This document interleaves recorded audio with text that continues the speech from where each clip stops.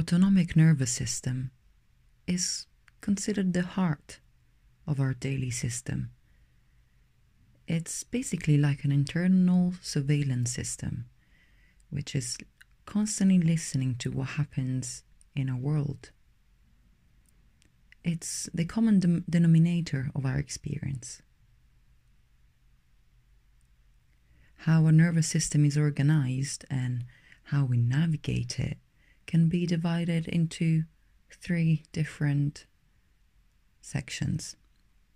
Number 1, coregulation. Number 2, neuroception. Number 3, hierarchy. This is based on the Polyvagal Theory, which is a theory developed by Porges, which I'm going to explore in the next few episodes. So these 3 points are the 3 organizing principles of the Polyvagal Theory. The first one, coregulation, is the one we're going to talk about today, and it's basically the biological imperative. We don't survive as humans without another human to coregulate our life, really. The second one is neuroception, is basically the detection without awareness. How a nervous system can take information without a brain being involved. And the third and last one, hierarchy, is basically talking about the 3 pathways of response: the ventral vagal, the sympathetic nervous system, and the dorsal vagal. But for today, we're going to focus on the coregulation. So, as I was saying, we don't survive as humans without another human to coregulate our life. What does this mean? I'm not telling you you'll be 100% fine by yourself, because you might, but we are social animals and we do need to connect with others. So as humans, we have a drive to survive and a longing to connect. When the drive to survive takes over, we may detach from relationships. And this is one of the reasons of why, one person, for example, might want to be on their own, because with others, they might feel unsafe. And our need and drive to survive, combined with a longing for connection, are 2 important parts in our everyday experience, and they often go hand in hand and work together towards a goal, but they also often go in opposite direction. So, are my longing for connection and drive to survive going in the same direction? Or is my experience of reaching out stopped by something else? Trauma is a chronic disruption of connectedness. It really does limit our experience. And our trauma stories are carried in the nervous system of regulation. So how do we create pathways of connection when we now have pathways of protection? That's a really good answer. A really good question. We're constantly communicating with our autonomic nervous system, and we are constantly looking for cues for protection or safety from danger, based from what our environment is giving to us, and based on what we might have experienced in our life. So we're constantly picking up cues. I'm talking to you now, and you might be scanning for cues of danger. My voice might trigger a response or not. There might be a cue of protection or unsafety. We are constantly downloading and uploading information. Constantly. We're constantly making up a story based on what we are experiencing, what we're seeing, what we're hearing, what we're touching.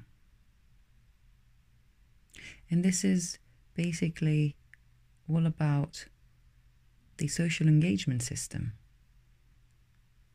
So when we receive cues of safety, we feel safe to connect and to co-regulate. But when we send cues of danger or receive warning signs, our reactivity increases and we get into a state of adaptive survival. So the social engagement is based on these 5 cranial nerves which are joined in search of connection. They come together in the brainstem through our eyes, ears, voice, face, and head movement. They basically allow us to have eye gaze, they allow us to listen, to send messages with a voice, and much more. As we've all experienced, the importance of expressing through our eyes is essential, especially in a time of wearing masks. So we send messages with the eyes. The ear collects all the spiraling energy from the cosmos. The ears are listening for sounds of welcome and cues of danger. Listening is dependent on and influences our autonomic state, and it provides us with opportunities to exercise our neural circuits that support our physical and mental health. Because let's not forget, the nervous system is at the foundation of our physical and emotional well-being.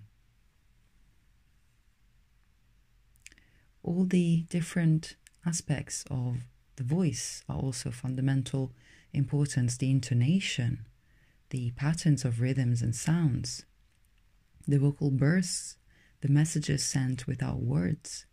They can indicate connection or disconnection. The head movement is also extremely crucial. A straight, unmoving head is an automatic cue of danger. Try talking, not moving your head with a monotone.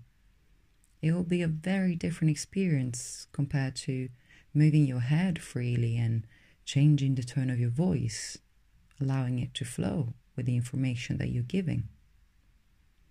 A straight and moving head is an autonomic cue of danger, whereas a slight tilt can broadcast a cue of safety and autonomic welcome.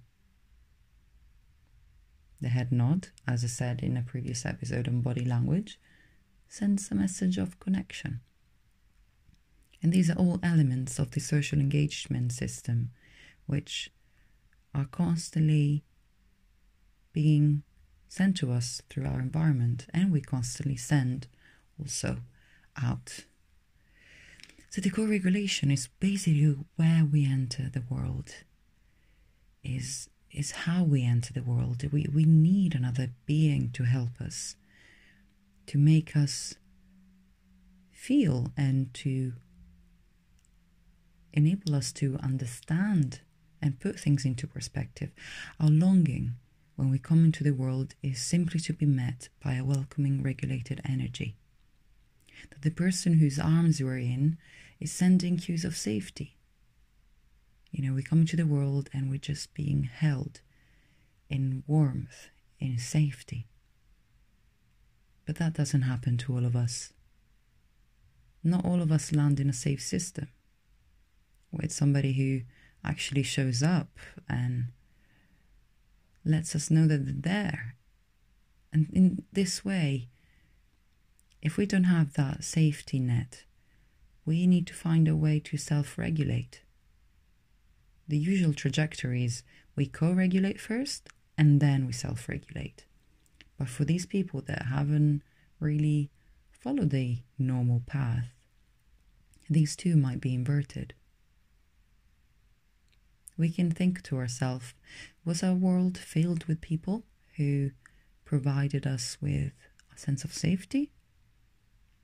Or by those who send warnings? Or a bit of each? Co-regulation will look very different at different ages as the child capacity for self-regulation grows. The type of co-regulation might change across the development, but we are wired for connection. And we need connection from the very first moment we exist.